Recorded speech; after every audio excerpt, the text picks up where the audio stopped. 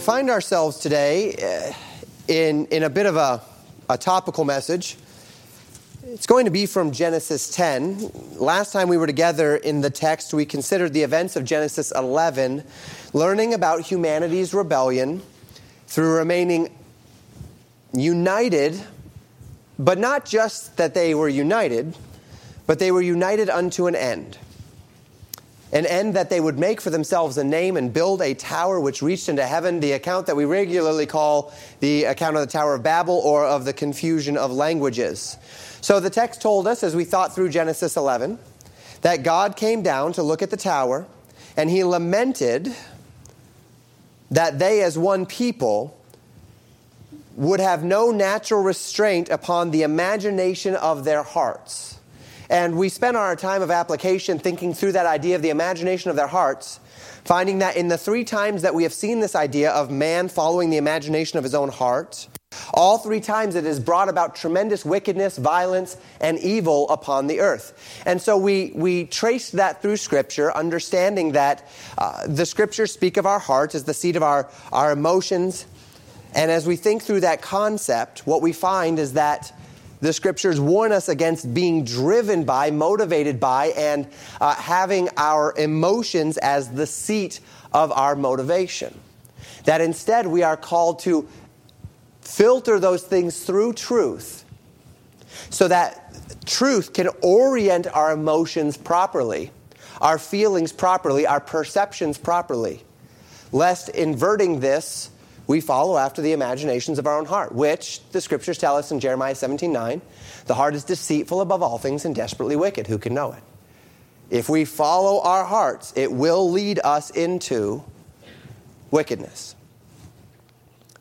And so God confounded the languages, the text told us in Genesis chapter 11, scattering the families across the earth and creating the nations, which we considered in Genesis chapter 10 in what we call the Table of Nations. And it was actually in that chapter, it was in Genesis chapter 10, that we came across the name of a man named Nimrod. And recall what we read about him at that time. In Genesis chapter 10, verses 8 through 10, the Bible says this, "And Cush begat Nimrod, and he began to be a mighty one in the earth. He was a mighty hunter before the Lord. Wherefore it is said, even as Nimrod, the mighty hunter before the Lord. And the beginning of his kingdom was Babel, and Erech, and Akkad, and Calneh in the land of Shinar." And we mentioned this just in passing, that not only would we come back to Nimrod, but we mentioned why we would come back to Nimrod. Because when a genealogy pauses upon a man, when it takes its standard format of so-and-so begat so-and-so begat so-and-so, or so-and-so lived a number of years and then begat so-and-so and then lived after he begat so-and-so a number of years and begat sons and daughters, when we see that formula changed, it causes us to perk our ears a little bit and ask the question of why? Why was the formula changed? And we've traced the why through several different iterations throughout the course of Genesis already. We first saw this iterative change with Enoch. So-and-so begat so-and-so begat so-and-so. And Enoch, it does not say that he lived a certain number of years. It says he walked with God a certain number of years and was not, for the Lord took him. And so we find this idea of a change. And that change in the genealogy, in the method, caused us to perk our ears and to say, well, what was it about this man Enoch that the Bible wanted to highlight and that is worth our consideration? And so we went to the New Testament and we found Enoch. And we also said the same thing of Lamech, right? We see this genealogy of Cain, and in the 8th generation of the genealogy of Cain, we come to this man named Lamech. And then after we see Lamech's sons, we actually fall back to Lamech, and he gives that what we call the Song of the Sword, right? And the idea of him using the technologies or the instruments that his sons had created to bring about violence upon the earth. And then we thought about it just this recently, really last week, about Peleg. And in the days of Peleg, we see this genealogy of all of these various people. And then it said in Genesis chapter 10 that in the days of Peleg, the earth was divided. Why would the scriptures speak of that? And so we connected that to the last verse in Genesis chapter 10, speaking of the generations and the nations being divided, and deducing from that the years of Peleg were the years in which the languages were actually confounded, and so the nations were divided. So we've seen this consistently throughout, that when the genealogy stops on someone and adds information, that there is some reason why that information is being added, and that, generally speaking, it's worth us at least digging into or looking into a little bit. And so we begin to address this man named Nimrod. And there's actually much to discuss here.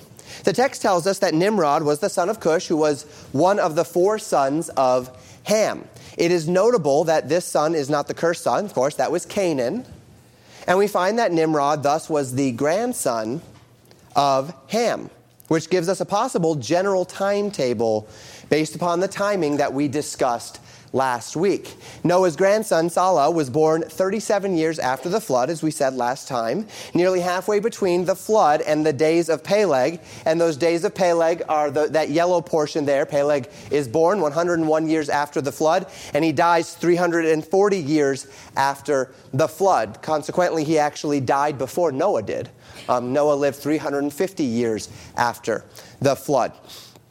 Now, so it was in the generation of Salah, that second generation after the flood, that Nimrod was born. Of course, we do not know exactly when it was that Nimrod was born. We do not have numbers for him. But the fact that he was born in the same generation as Salah means that the cities over which Nimrod ruled may well have been established many years before God divided the languages. And these are the things that we think about. It's entirely possible, based upon how long Arphaxad lived and Ham lived and such, that he may have had, that Cush may have had Nimrod later in his life. And so Nimrod might have been closer to the generation of Eber, or even maybe closer to the generation of Peleg in age. But one way or another, we do recognize that he was born into that same generation as Salah, as it relates to the generations following the flood. Now, Nimrod is called a mighty hunter before the Lord, and the Bible says that the beginning of his kingdom was Babel and Erech and Akkad and Calneh. And the text tells us that all of these cities over which Nimrod ruled, in the beginning of this kingdom, the kingdom of Nimrod, were in the land of Shinar. That would be in that area, that Mesopotamian valley that we talked about already, where we find, where we find modern-day Baghdad in Iraq, where we would have found Babel and Babylon, which we'll talk about significantly more next week, being the same city. Babel is Babylon, and I'll prove that to you next week as we consider the legacy of Babylon. In that we get the history of Babel specifically. Nimrod is spoken of, and it speaks of the beginning of his kingdom, and it talks through the various aspects of the beginning of his kingdom, being Babel, Erech, Akkad, and Calneh. Babel is the first one mentioned. Usually, both in Greek and in Hebrew, the first one mentioned is the prominent one. And on top of the fact that Babel is the one where they built that tower, Babel is the one where they sought to elevate themselves to the position of God and compete with God for his deity, we would imagine that Babel was in fact the chief city of Nimrod's kingdom. Now, as it relates to what the Bible has to say, there's not a whole lot more.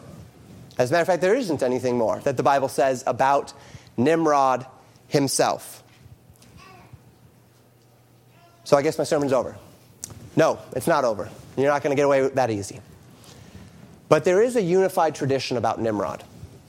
And today I want to help you think through that unified tradition of Nimrod and see the places where the legacy of Nimrod does in fact touch into the scriptures and into even the modern day today, based upon this unified tradition that we find throughout history. And as I say this, it's important to understand that as we study the legacy of Nimrod this week, as we study the legacy of Babel next week, we are merging what we know in the Bible with some elements of history and tradition. And I am always extremely uncomfortable doing this.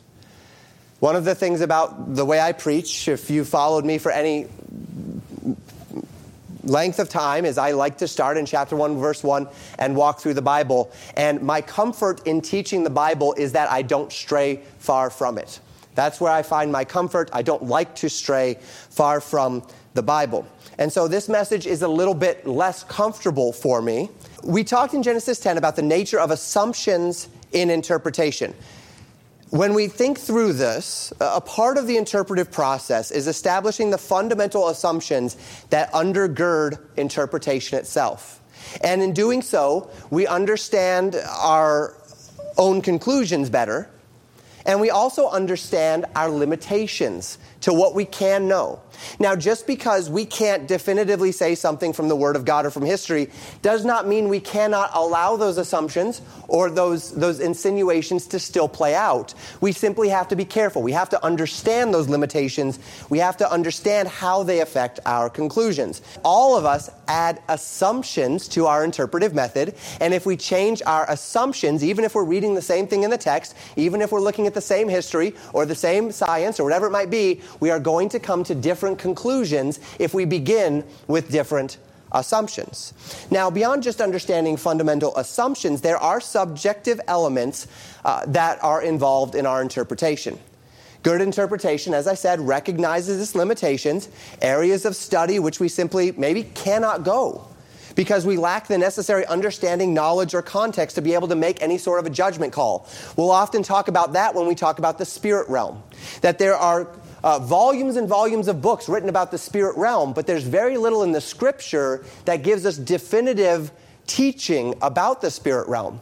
And so what we are gleaning from is the teaching that we have, the examples that we find in Scripture, pass through the interpretive lens of how we understand God working in various ages, from past to present to future, to come to relative conclusions. Well, various other people use different methods in order to come to their conclusions on the spirit realm. Namely, and this is the one I warned you about in our spiritual warfare series a couple years ago, that you'll find that a lot of the books that are written on spiritual warfare are written by people who got their information from Satanists, witches, warlocks, druids, and the like.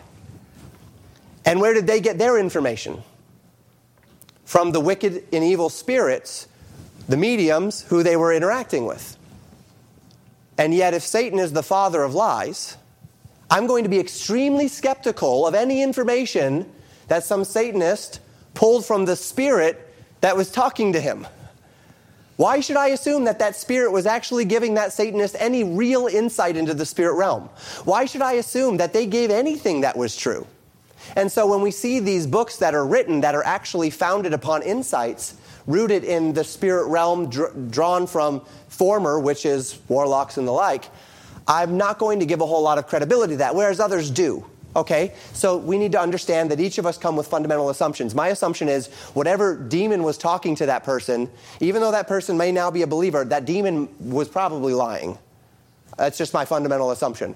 Their fundamental assumption is that demon was telling the truth.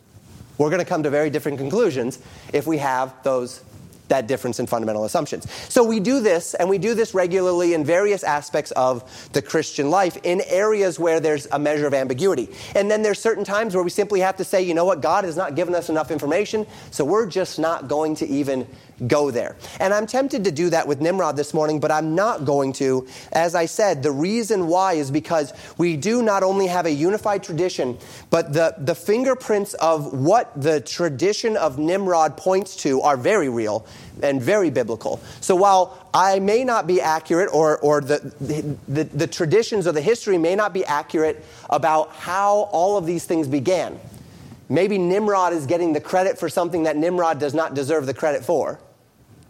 Yet what we trace from that tradition, we have objectively in the Bible, and we can even see it objectively in the world today. So we'll come to what I believe are consistent conclusions that can be derived from tradition, history, and what the Bible can teach us. And the first general assumption that I'm going to make here is that the city of Babel is, in fact, Babylon. As I said, I will prove this as best I can prove it next week. I think that it's very, very clear that the city of Babel is, in fact, Babylon. And that assumption is going to come into play quite a bit more next week. I think that's a very well-founded assumption. The less grounded assumption is Nimrod and the place that he holds in paganism and religious cults. And this legacy of Nimrod, as we follow it over the course of this sermon, is rooted in a pagan system that's often called the mother-child cult. It's a pagan worship system found in almost every civilization throughout history. And the idea of the mother-child cult is that it's a system of worship which deifies a woman goddess who represents motherhood, creation, fertility. And then in almost every incarnation of this, hence the reason why it's called a mother-child cult, this mother gives birth to a son who is a co-heir to said divinity. In Canaan, the woman's name was Semiramis, and her son's name was Tammuz. In later Semitic variations, you would have the woman's name as Ashtart, or Ashtoreth, or Ashtar, or Ishtar. And her son's name was Baal. In ancient Germanic cultures, they worshipped the Virgin Mother Erta and her son. Scandinavians called it Disa and her son. Egyptians, her name was Isis, and she is often found holding her son Horus, the reincarnation of her slain husband Osiris. In India, the Virgin Mother was called Devaki with her son Krishna, or Isi with Iswara. In Asia, it was Sybil and her son Deoius. In Rome, the Virgin Mother was Fortuna and her son Jupiter Pur. In Greece, the Virgin Mother was Irene and her son was Pluto. In China, it was Xingmu with her child in her hands. And even the idea of Mother Earth draws from this Virgin Mother, Queen of Heaven idea for worship. Now, as I've gone through this, you've noticed that in most of these cases, it is speaking of a virgin mother with a child. And you say, well, Pastor, don't we kind of have one of those in our worship system as well? We have a virgin mother and child. Indeed, we do. But there is a big difference between what we have in the scriptures and what all of these other, what we would call mother-child cult systems reflect. We connect this to scripture and we find all of these manifestations of a mother-child cult are a counterfeit of Mary and Jesus. And I'll show you what the difference is. Perhaps you already picked up on it, but I'll show you what the difference is as we continue through the message. Now, as we think through Nimrod himself and the way that the scriptures interact with this mother-child cult throughout the history of the scriptures themselves, we connect it to two of these traditions. The first one is it's the first two that I spoke of. The first is Semiramis and her son Tammuz. And the second is Astarte and her son Baal. But it all began, if history and tradition informs us properly, with Nimrod. Religious history states that Nimrod was this great king over this initial civilization that began at Babel. And he had great authority and power in the world following the flood. This tradition tells us he had a wife, and her name was Semiramis. And therefore, Semiramis was Nimrod's queen. And she wielded great power in the region as well. Tradition states that Nimrod eventually met with a violent death at the hand of others in the kingdom. Perhaps that's what the Lord saw when he came down and he saw that they were building this tower into heaven. And the violence, the pre-flood violence, was already starting to find its way into the system itself. And so Nimrod died, but Semiramis, very eager to retain power, sought to attribute the privileges of Messiah to Nimrod. Now remember, everyone in this culture would have known the promise of Messiah, rooted in what God promised to Eve in Genesis chapter 3, verse 15, that there was coming a day when the seed of the woman would crush the head of the serpent. That promise was given in the day that Adam and Eve fell, that the seed of the woman would crush the head of the serpent. That is the first promise in the scriptures of Messiah. And then, of course, subsequently you had the prophecies of Enoch, of which we learn about a little bit in the New Testament. One of those prophecies of Enoch was that the Lord would be coming back with 10,000s of his saints to execute judgment upon all. So we have this prophecy of Messiah, and then we have this prophecy of God's judgment that is coming. And tradition states that Semiramis, in her zeal to maintain her power after the death of her husband Nimrod, elevated her son, Tammuz, to a place of divinity. And she stated that Nimrod had willingly given his life, that he had ascended into heaven, and in doing so, he was the one who crushed the head of the serpent, and that he is to be worshipped as divinity. And then she contended that Nimrod had experienced a resurrection in the form of his son named Tammuz. So that Tammuz was literally the very son of God, making Semiramis the wife of God and the mother of God, called the Queen of Heaven. And she was called by that name, the Queen of Heaven, among various other names that we see throughout tradition given to all of these women.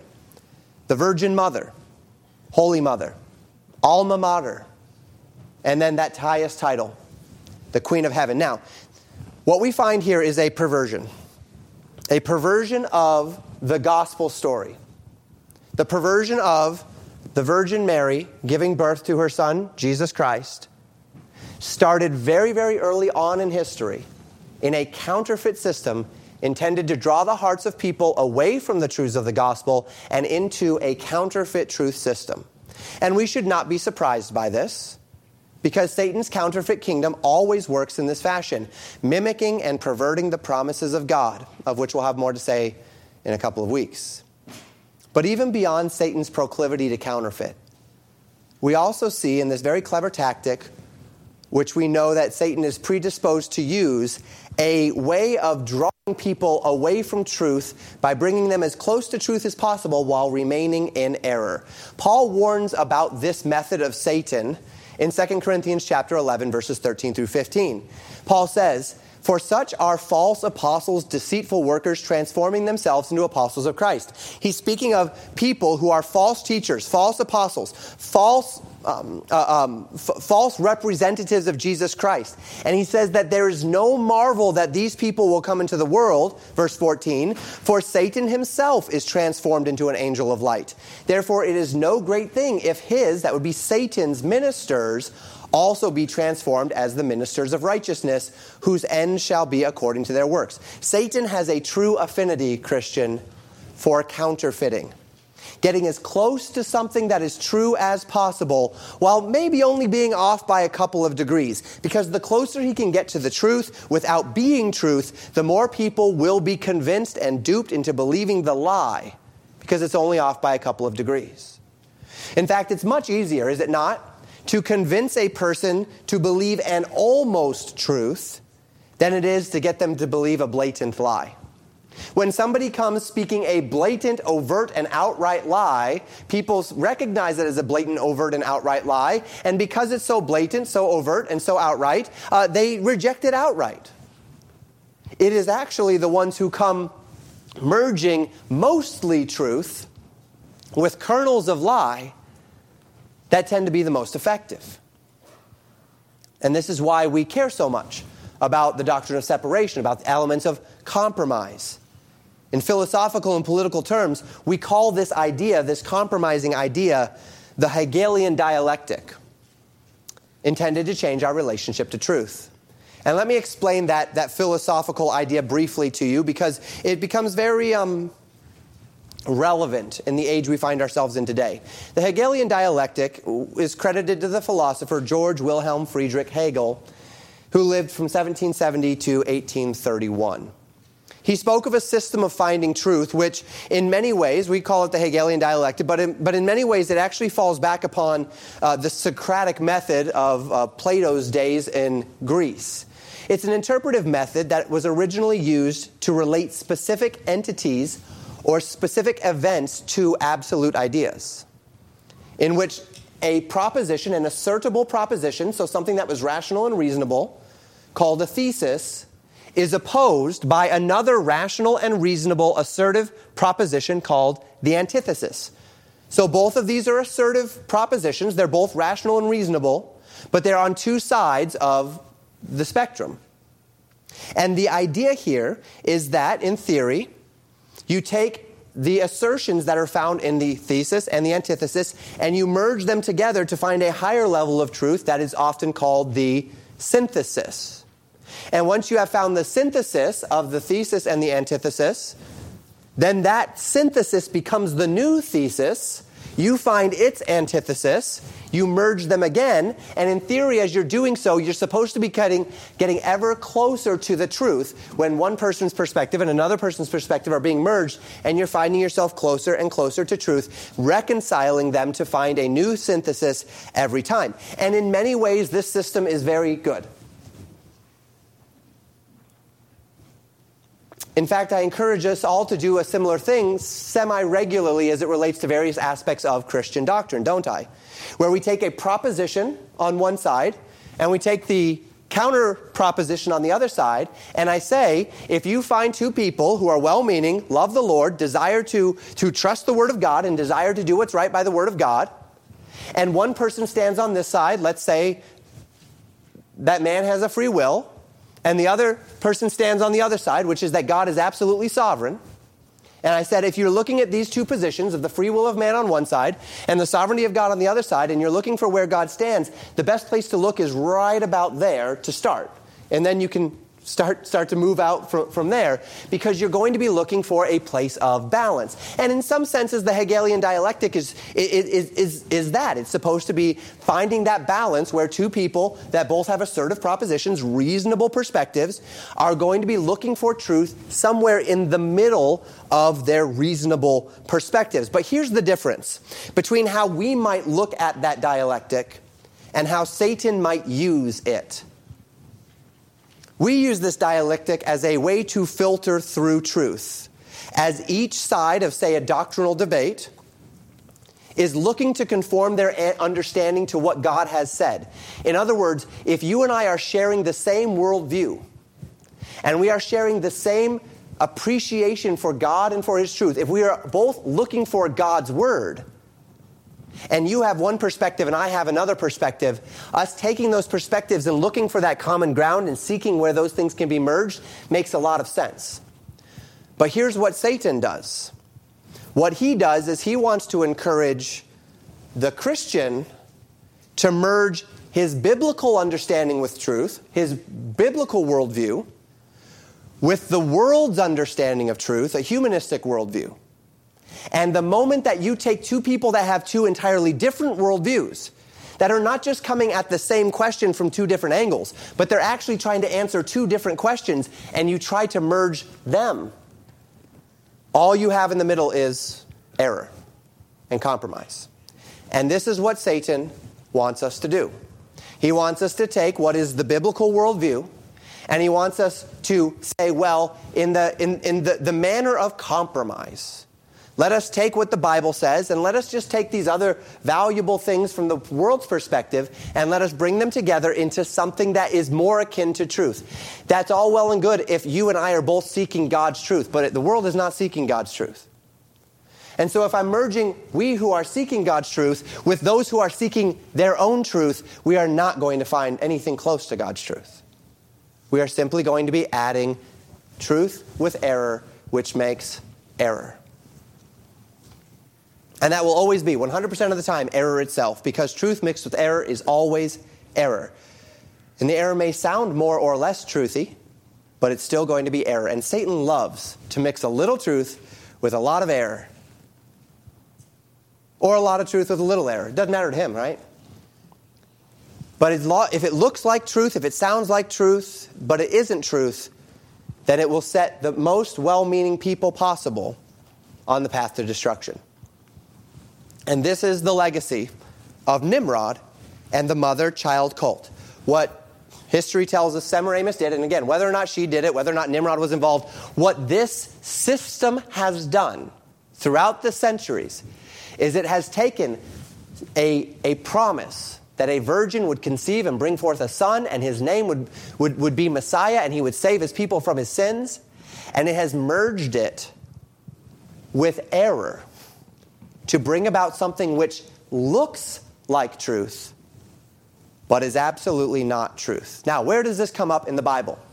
In Jeremiah chapter 7, I'm going to read a healthy chunk of Jeremiah 7 this morning. I'm going to read to you 18 verses. And here we're going to find two manifestations of this mother-child cult in the days of Jeremiah. So the Bible says this in Jeremiah 7, beginning in verse 1. The word that came to Jeremiah from the Lord, saying, "Stand in the gate of the Lord's house, and proclaim there this word, and say, Hear the word of the Lord, all ye of Judah, and enter in at these gates to worship the Lord. Thus saith the Lord of hosts, the God of Israel, amend your ways and your doings, and I will cause you to dwell in this place. Trust ye not in lying words, saying, The temple of the Lord, the temple of the Lord, the temple of the Lord are these. For if ye will throughly amend your ways and your doings, if ye throughly execute judgment between a man and his neighbor, if ye oppress not the stranger, the fatherless, and the widow, and shed not innocent blood in this place, neither walk after other gods to your hurt, then will I cause you to dwell in this place in the land that I gave to your fathers forever and ever. Behold, ye trust in lying words that cannot profit. Will ye steal, murder, and commit adultery, and swear falsely, and burn incense unto Baal, and walk after other gods whom ye know not? And come and stand before me in this house, which is called by my name, and say, We are delivered to do all these abominations? Is this house, which is called by my name, even a den of robbers in your eyes? Behold, even I have seen it, saith the Lord. But go ye now unto my place, which it was in Shiloh, where I set my name at the first, and see what I did to it for the wickedness of my people Israel. And now, because ye have done all these works, saith the Lord, and I spake unto you, rising up early and speaking, but ye heard not. And I called you, but ye answered not. Therefore will I do unto this house, which is called by my name, wherein ye trust, and unto the place which I gave you, and to your fathers, as I have done to Shiloh. And I will cast you out of my sight, as I have cast out all your brethren, even the whole seed of Ephraim. Therefore pray not thou for this people, neither lift up cry nor prayer for them, neither make intercession to me, for I will not hear thee. Seest thou not what they do in the cities of Judah and in the streets of Jerusalem? The children gather wood, and the fathers kindle the fire, and the women knead their dough to make cakes to the Queen of Heaven, and to pour out drink offerings unto other gods, that they may provoke me to anger. We find here that in Jeremiah's day, this is toward the last days of Judah before the captivity of Babylon, this mother-child cult had found a prominent place in their worship. You find here both the son and the mother being worshipped, where in verse 8, God spoke of the people burning incense to Baal. And then in verse 18, that the whole family was working together, kneading dough, starting the fire, doing everything necessary to worship the Queen of Heaven. And of course, in the case of Baal worship, that would have been Astarte or Ashtoreth or Ishtar or Ashtar. But in those days, there was also another deeper presence of this practice. Going all the way back to Nimrod, in fact. Going all the way back to Semiramis and Tammuz.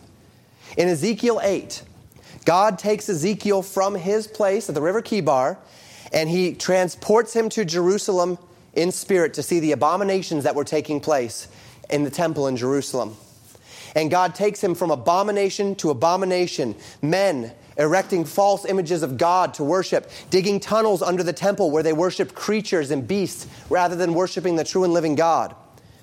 And at the end of this, the final one of these is in verse 13 and 14 of Ezekiel 8. It says, And he said unto me, Turn thee yet again, and thou shalt see greater abominations that they do. Then he brought me to the door of the gate of the Lord's house, which was toward the north. And behold, there sat a woman, weeping for Tammuz. In verse 14, Ezekiel sees a woman at the door of the gate of the temple. And she has turned her back on the Lord, and she is instead facing away, weeping for her sin before Tammuz, rather than before the Lord. And this brings us back to one of the several hallmarks of the mother-child cult as it relates to pagan worship. And this was a 40-day time of mourning.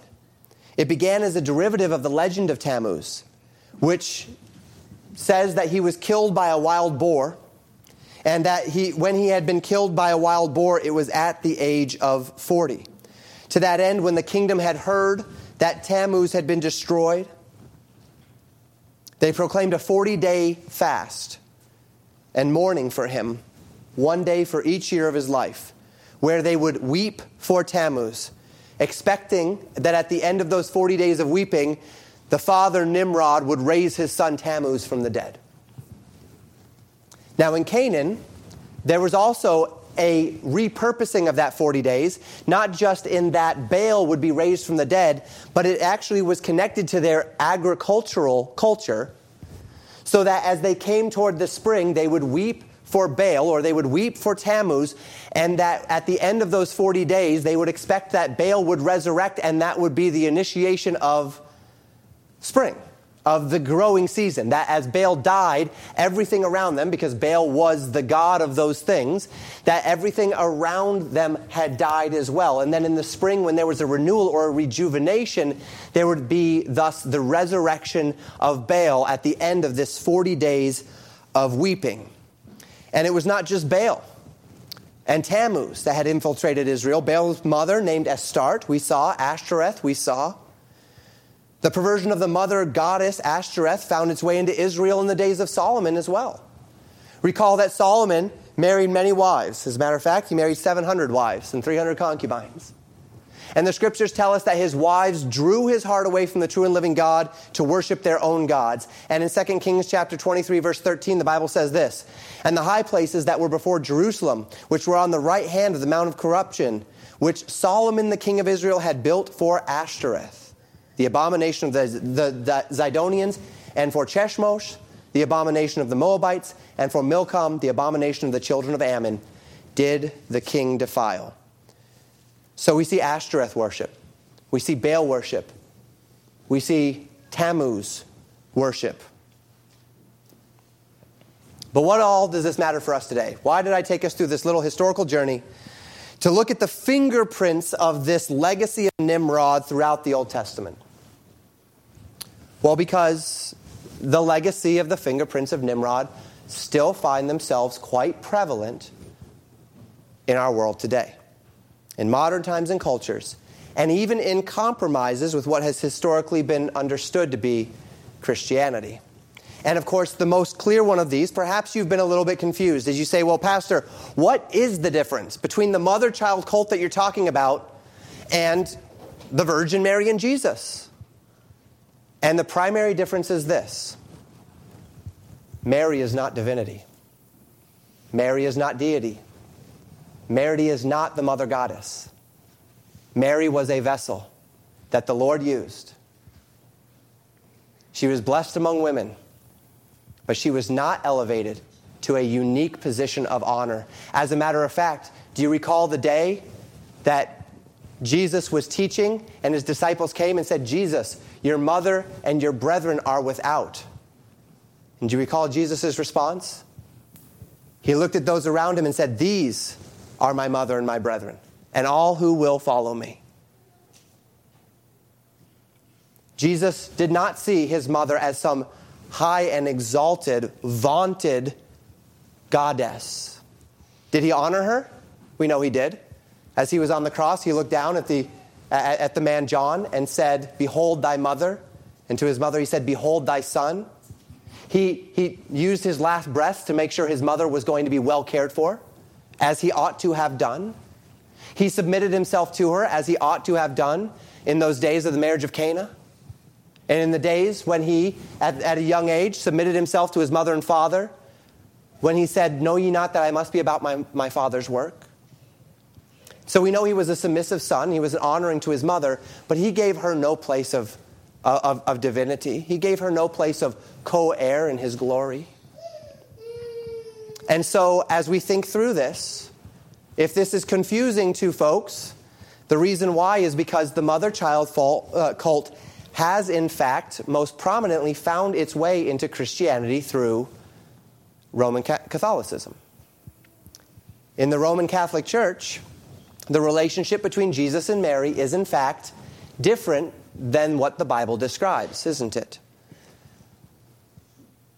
Within the Catholic Church, Mary is, in fact, called the Queen of Heaven, isn't she? The Virgin Mother, among several other names that conjure direct comparisons, not so much to what we find in the Scriptures, but rather what we find in the mother-child cult. Mary is revered and worshipped, sometimes even above her son. The Catholic Church, much more in line with those pagan traditions than the biblical teachings, states Mary to be sinless herself, reckoning that there's no way she could have a sinless child if she was not herself without sin. And so she is ascribed as being the perpetual virgin, which, by the way, was something in the tradition of Semiramis as well, and being herself sinless. They pray to her. They sing to her and about her. And this is more reminiscent of the mother-child cult than it is anything that we find in the Word of God as it relates to the relationship between Mary and Jesus. Now, there are several other ways that we might see this compromise as well. The word Easter is a derivative of the name Ishtar. Lent is 40 days of mourning just before the resurrection of Jesus. And as I say this, I do so carefully, because I'm careful to separate what Christians historically celebrate from the paganism which has encroached upon it. I preached a message on this topic in December of 2018.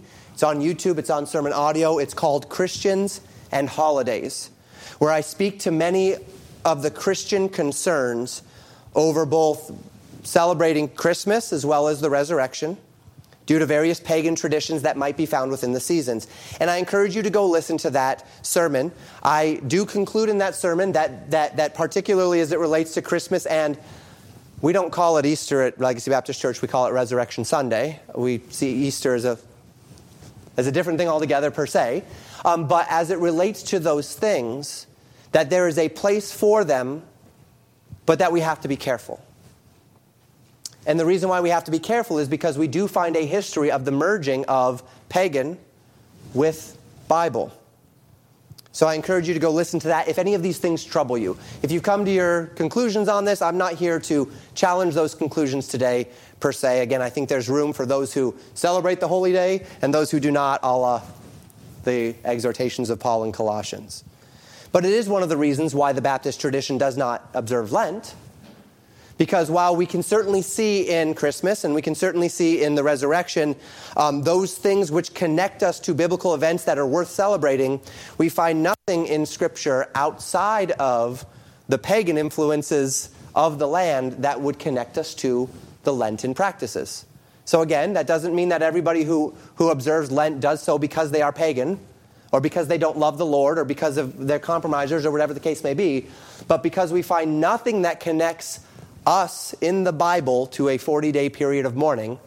We only find that in pagan tradition related to Baal and Tammuz.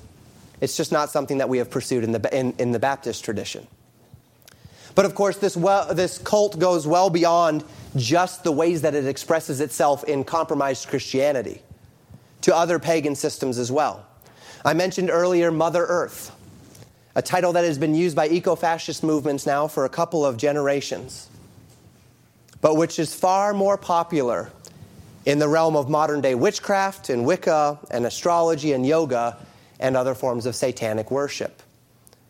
These are what we call earth-based religions, and they all share the characteristic of being matriarchal, having a goddess at the top of the hierarchy rather than a god at the top of the hierarchy, elevating a singular goddess who is, in fact, the queen of heaven. Females, of course, always play a prominent role because of their fertility, which is the thing that the goddess is attempting to represent. And so the mother-child cult plays a very prominent role in their observance. And so we see this in things such as some of the ways that the liturgical denominations have gone in their traditions. We also can see this in the eco-fascist movement and the Mother Earth connecting to Wicca and witchcraft and the like. But there's one more place that I'd like to go, one more way I'd like to highlight this mother-child cult idea before we close our time this morning. Later in Jeremiah 7, we read in Jeremiah 7, a little bit later in Jeremiah 7, there's one more practice that's noted as being directly tied to Baal and to the Queen of Heaven and to the wickedness of that generation in Jeremiah's day. We read of this practice in chapter 7, verses 30 and 31. For the children of Judah have done evil in my sight, saith the Lord. They have set their abominations in the house which is called by my name and pollute it. And they have built the high places of Tophet, which is in the valley of the son of Hinnom, to burn their sons and their daughters in the fire, which I commanded them not, neither came it into my heart. As the men and women of Jeremiah's day burned incense to Baal and worked together as a family to light the fire and to get the wood, to bake the cakes, to worship the Queen of Heaven, all of that was connected to them building these altars in Tophet, in the valley of Hinnom, by which they would take their children and they would sacrifice them to these gods in the fire. Sacrificing their children, oftentimes to Molech, in this context to the Queen of Heaven. Human sacrifice has always been a hallmark of paganism. The death of the innocent to appease the gods. And this is something which is explicitly evil. Something which God says in Jeremiah 7 he has never commanded, nor has it ever even entered into his heart. Yet throughout every generation of pagan worship, there have always been human sacrifices. The desire to give of that thing, that human life, that most precious life, to give that offspring in order to show reverence to a deity and so incur some sort of favor for myself. Sacrificing my child on the altar of myself. Giving the life of my child away for my personal benefit. I need to be blessed, and if this God asks for my child in order that I can be blessed, I will let my child die so that I might live better. That has always been the philosophy of this mother-child cult. That has always been the end result of this system of paganism. It's a perversion of God's principles whereby the parents are supposed to sacrifice and care for the children. And instead, the children die in order to preserve the well-being or the benefits of the parent. And of course, Satan loves it because it is rooted in death. It's also a perversion of God's principles, though, isn't it? From the very beginning, going all the way back to Cain and Abel, we found this first fruits principle. The idea that God desired that we would give the first fruits of ourselves, of our increase unto Him. We still think about that first fruits principle today through concepts like the tithe, where we give the first of what we have earned to the church as a means by which to reflect unto the Lord the worth that is due unto His name. We give Him of the first fruits in confidence in order to express our joy that He has given all of it to us and our confidence that He will continue to provide for our needs. And the perversion of this is that in consecrating the child unto the Lord, which is something that Israel also did, they instead would they would kill that child to the God of heaven, the Queen of Heaven. A perversion used by Satan to destroy the innocent and also to lead the guilty deeper into his grip. Human sacrifice has taken many forms over the year. In the case of Molech, the god of the land in which Israel inhabited, that's what you see there. They would place the child on the outstretched hands of a heated up idol. A gruesome ceremony. Human sacrifice was also common for ages in China, in Celtic religions. Of course, we know of the Incas and the Aztecs, and virgin sacrifice, child sacrifice. The ancient Hawaiians, the Mesopotamians, the Egyptians all have such traditions in their own pagan cults. And add to that secular humanism in the Western world over especially the past 3 or 4 generations, where human sacrifice has been systematized and sterilized in the form of the infanticide known as abortion. If anything has become apparent about abortion in the 21st century, it's that it carries with it a religious devotion and a visceral zeal among its proponents. Like with child sacrifice to Satan in any era, Many parents have been deceived and pressured, and I say this carefully. As I speak about abortion today, I am not seeking to heap guilt upon some young girl who has been deceived or confused or pressured into making a decision. That's not what I'm here to do. We'll talk more about that in a few minutes. But we must separate the reason why a person might make a decision from the fact that that decision can still absolutely be wicked and wrong before the Lord and abominable in His sight. And in the case of abortion, indeed it is. Like with any child sacrifice in any era of history, many parents have been deceived or pressured into this evil ritual, believing that that's what they needed to do in order to find some measure of success or peace or to fix their problems. And so they carry the guilt of what they know to be an act of evil with them. But among the leaders, among the clergy, if you will, there's often a delight in this exercise. In fact, this very thing made headlines just a couple of days ago. I don't know if you were reading the news. This is from February 1st. Today's February 5th. The Satanic Temple opened up a telehealth abortion clinic in New Mexico on the basis of the fact that abortion is a religious ritual of the Satanic Temple. And there's no lie there. It is a religious ritual of the Satanic Temple. A Satanic Temple whose theme, whose motto is thyself. Love thyself, know thyself. It's about self. In 2014, the United States of America, 926,000 children were aborted, murdered. That number was 1.21 million in 2005, so we thank God for the drop. Abortion began in the United States as a racist attempt to cull black populations and a Marxist attempt to cull poor populations.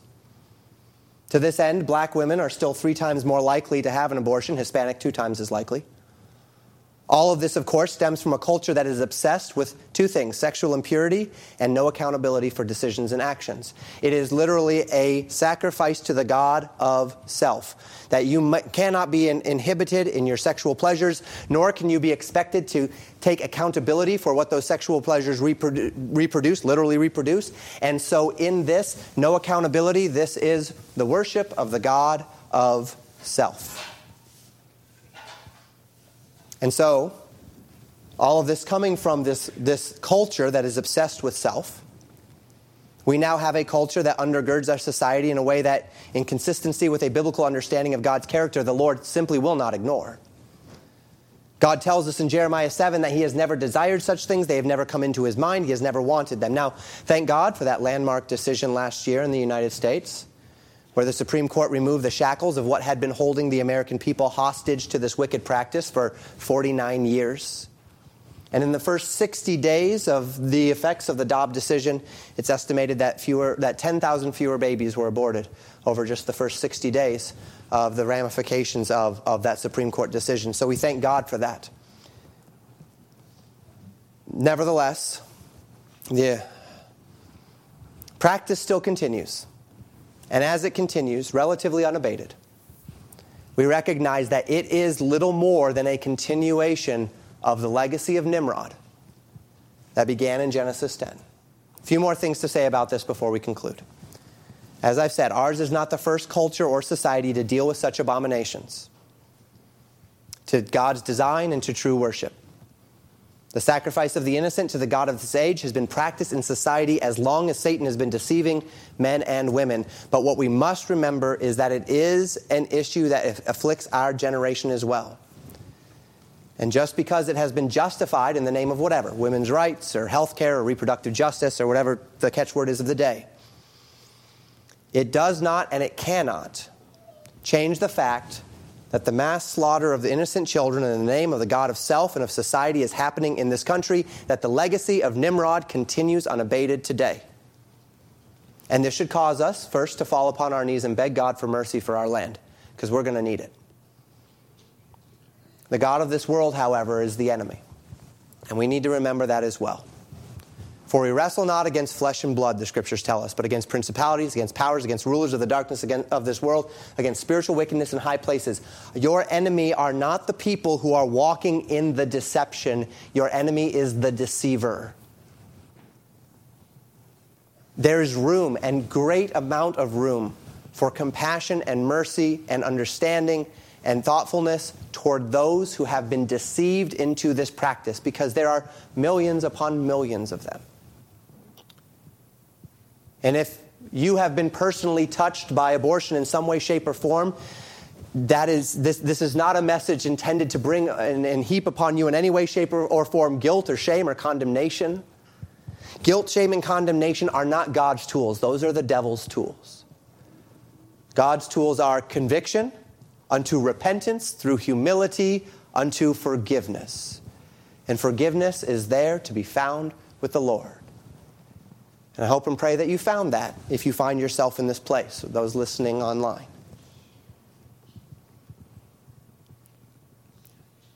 What this should not do, our recognition, our abhorrence over this legacy of Nimrod that continues today, should not do is it should not cause us to treat the men and women who have been deceived by the God of this world as our enemies. They made choices. There will be accountability for those. They still rest under the blood of Christ. But you know who? Anyone who has made said choice among any other sinful choice that any of us has made will stand before our God. We will answer to our God. But do you know who no one in this room will answer to? Anyone else in this room. You don't answer to me. I don't answer to you. Before our master we will rise and fall, and that master is the Lord. So we make ourselves right with God. You flee to the one who is forgiving, the one who has already extended his love toward us through his Son, Jesus Christ. We flee to him for mercy, and you know what? Mercy is found. We speak against the wickedness of this age. We rail against the perversion of the image of God and of justice and of decency and civility. We speak against the God of selfishness of this age, and all of those things are good. All of those things are right. But we do not stand in judgment over people, over why they made the decisions they made. We call them unto repentance. We call them unto the Word of God. We call them unto truth. But we don't stand in judgment over people. The church has been given the right to judge her own, 1 Corinthians 5 says. To judge the actions of those who claim to be believers against the Word of God, so that if a person who claims to be a believer is walking in obvious and unrepentant contradiction to the clear teachings of the Word of God, the church has the right to take steps of discipline, censure, against them for said things in the church. We have the duty to do such things, but we do not have the right to judge their souls.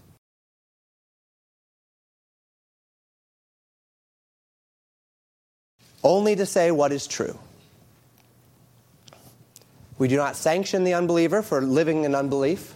Unbelievers are going to live in unbelief. That's what unbelievers do. You can't expect an unbeliever to live as a believer until they have the Spirit of God to enable that.